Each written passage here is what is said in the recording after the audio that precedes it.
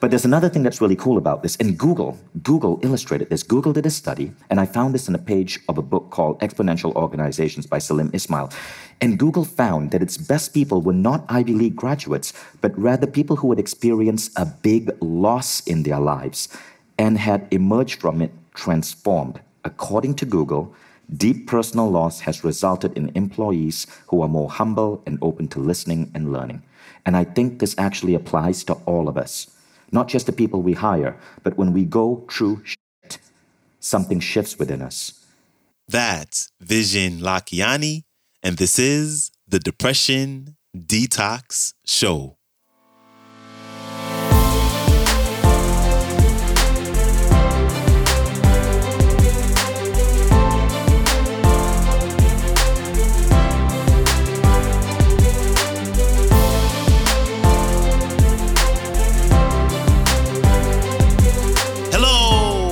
Welcome back to the Depression Detox Show, where we share ideas and stories to change your relationship with depression. I'm your host, Malik Josephs. Thank you so much for tuning in today. I hope you had an amazing weekend, and we are jumping right into this week's episodes, starting off with New York Times bestselling author and founder of Mindvalley making his debut on the show to discuss this week's topic, which is entitled Trust and Betrayal. So, without further ado, here's Vision Lakiani. Enjoy. Hi, everyone. In this closing presentation in AFES, I want to share with you how there was a particular period recently where it felt like the entire universe was caving in on me. And almost 3 times in a row, over 3 years, I almost lost the entire business. I've never shared the story publicly, but it was a period of incredible pain for me between 2013 and 2016. I think there's a value in sharing it here because it makes you understand that all of us are going to go through a lot as we try to build our influence. But secondly, there were some interesting lessons I learned from this period. And I think there's a value in these lessons as well to help you overcome the hurdles. So I'd like to share this story instead. Are you guys cool with that? So we all know what Mindvalley does. We bring together the world's best minds. I'm really proud of the fact that we employ people from 54 different countries right now, that we put on this incredible festivals, that we work from one of the most beautiful office spaces in the world. But that's not what I want to talk about. What I want to talk about is the breakdown. And the interesting thing is, this breakdown didn't happen in the early years of Mindvalley. It happened 10 years into running the company. And that is what I find most interesting about it. 10 years into being a CEO, I was failing miserably. And I want to share what happened because it was so dramatic how disaster after disaster after disaster struck. I thought the universe was literally against me. So the story is, I started Mindvalley in 2003 in that little apartment in New York City. So back then, I was teaching meditation in New York. Now, that is me in 2003 in that apartment. I like this photo because the table and the chair I'm in, I actually salvaged from the streets. My neighbors discarded it. Beautiful thing about New York, it's a very friendly society. Every year when the new IKEA catalog comes out, the wealthier citizens go and buy the latest IKEA furniture. The older IKEA furniture gets left out on the street for people like me to pick up and use. Both of those were furniture I literally found on the street. In fact, that table, I loved that table. I used to work on that table. You could see I barely could afford pants back then. But on that table in the IKEA catalog is actually called the lack table. It's funny. The Swedes at IKEA actually named a table for the mental state of lack you need to work on that $14.95 desk. So that was 2003. Now flash forward, 2013, 10 years ahead. You would think that after a decade, I would have everything figured out. Right? Now, Mindvalley was doing decent back then in 2013. AFES was running. We had just done our first AFES in Thailand. But this is when I'd say the most difficult years of my life suddenly started popping into existence. So the first thing that happened is that just before Thanksgiving 2013, I found out that my accountant, who had been working with me for 4.5 years, had been stealing from me for 4 years. And she was someone that I completely trusted. She had stolen about $250,000. And all of a sudden, I found that my right-hand person had been cheating on me for 4 years to the tune of $250,000. That was devastating. It violated my trust in so many things. But that wasn't the end of it. Just 6 months after that incident, that completely shattered my illusion of like how awesome I was as a CEO and I had everything under control. Mindvalley was working with several different authors, and our biggest client was I won't state the name, but it was responsible for about 20% of our business. It was a meditation company, and we were in partnership with them, and we were their official promoters. And they brought in a CEO. And that CEO knew that our partnership, which had lasted 7 years, was done in a handshake agreement.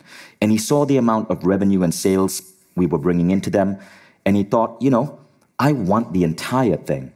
So I got sued by this CEO. And it was a completely frivolous lawsuit, but I hadn't actually signed a contract. So the CEO knew that I didn't have a contract. She knew it was a handshake agreement, and she decided to sue me in the court of Laredo, Texas. Now, Laredo, Texas is a Mexican border town between Texas and Mexico. It has the most corrupt court district in the world. And I knew that she had bribed the judges. I knew because her own family members had leaked that to me. I did not want to get into a frivolous lawsuit and have to travel to Laredo and, face these judges whom I knew were dishonest. And so I gave up a $5 million business. I literally signed it off. We had to lay off 12 employees in Argentina who ran that business. That was devastating. These employees had kids, and our entire Mindvalley Spanish operations, which relied on that business, disappeared, lost everything. Our Argentinian office had to be shut down. That was incident number 2. Now, to get myself out of that, I decided to go to Burning Man with the guy who at that point was my best friend. Went to Burning Man, had a lot of incredible experiences together, really bonded as men, and he then convinced me that he could help me with my web operations. And the way to do that was he was going to take over my merchant account. And to do this, I made another stupid mistake. Because I trusted him so much, because we had done so much together at Burning Man, I gave him access to my bank account. 6 months later, he fled with $150,000. So now my best friend had betrayed me. I didn't care about the money. I had difficulty trusting male business partners for years after that. And it was horrible. Now we come to December 2014. It's now been 1 year of total chaos. And I get a call on December 26th, just after Christmas. I'm in Estonia, and the call is, hey, Vishen, we can't make payroll. Can we, what do we do? We can't afford to pay salaries. So I'm like, I'll sell my car. So now I'm looking at selling my Merce so that I could have some money come in so that I could actually pay my team. And I felt like I was a failure. I never told the team. To this day, most people in Mindvalley never knew this happened. At the last minute, my executive team, they agreed to just not get paid that month so that everybody else could get paid. And God bless them. Like in January, we suddenly had a cash infusion. It was the start of the year, and we were able to pull ourselves out. Again, I thought that was the end. But then in February, my COO, who is now running the company, I find out that he's stealing from us. He saw that the accountant from 1 year ago, she basically just got a slap on the wrist, white-collar crime. So he thought, well, I want a piece of that. And before he gets caught, he's stolen away $100,000. Another huge freaking bit of chaos. It gets worse. At this point, we're thinking, okay, we're going to move Mindvalley to a new email marketing platform. It was called ExactTarget, incredible platform. We were basically back then, the company was reliant mostly on email. We had close to a 1 million person list, and we moved everyone to ExactTarget. And it took us months to make that transfer, right? But as we were making that transfer, ExactTarget got acquired by a larger company whose name I'm not allowed to mention, because I'm not about to mention them kindly, and I had to sign a contract. But you can figure it out. And they, as a larger company, and their salespeople basically lied to us. We signed a very strict contract, and when they acquired ExactTarget, they didn't get the pipes fitting well. So over the next 1 year, we couldn't understand why our revenue had plummeted. Turned out 40% of our emails were not being delivered. So now Every month, we are losing $100,000 month after month after month. And we had to go through a whole painful process of 1 year wondering why no one is buying from us, why our customers are not there. Turns out 40% of our customers were not getting our emails. Only when we figured it out, we were able to recover. This was 3 years of chaos, 3 years where I couldn't understand why I was struggling so much. In 2015, I actually gave up being a CEO. I'm like, I can't do this. So I stepped down and asked someone else to take over. It didn't save things. Mindvalley continued bleeding money. Now, I just want to do a quick check-in with you. How many of you here have had someone steal from you? Good. I'm so glad I'm not alone. And how many of you here have had difficulty making payroll for yourself or your team? This happens to all of us. And, the funny thing is, it kind of makes us like cockroaches. I think if you want to be a good entrepreneur, you got to be like a cockroach. You got to be comfortable crawling through a lot of shit and not getting killed. But so I call this the cockroach theory of entrepreneurship. But there's another thing that's really cool about this. In Google illustrated this. Google did a study, and I found this on a page of a book called Exponential Organizations by Salim Ismail.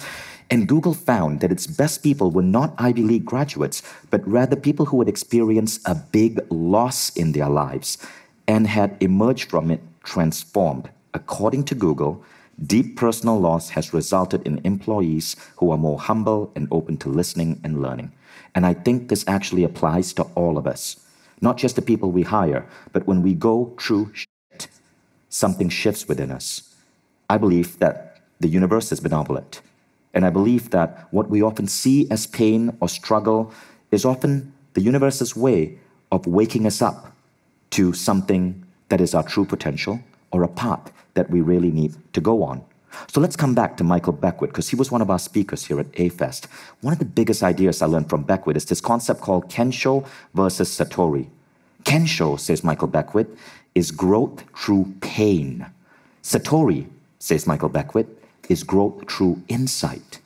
So if you accept the mental model that you are a soul having a human experience, and that, to make it fun, the soul forgets that it is truly a soul and puts you in this playground called planet Earth, then every now and then, the soul might need to autocorrect you.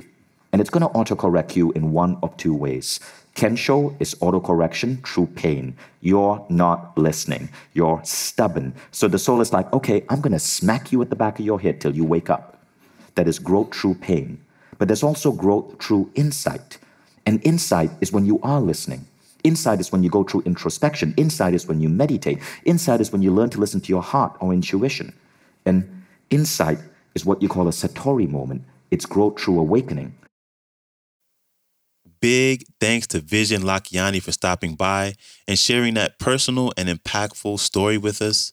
You can connect with him by visiting his website, vision.com, and that's spelled VISHEN, and follow him on Instagram at Vision, and check out his latest New York Times bestseller entitled The Code of the Extraordinary Mind, 10 Unconventional Laws to Redefine Your Life and Succeed on Your Own Terms. And everything I just mentioned, along with the link to the entire talk, will be in the show description. And when you get a chance, as always, please follow the show on Spotify podcast, share it, or subscribe on your favorite podcast player app. And I will see you back here Wednesday, where we have a new featured speaker making her debut on the show to continue with this week's topic. So, until then, stay strong. Later.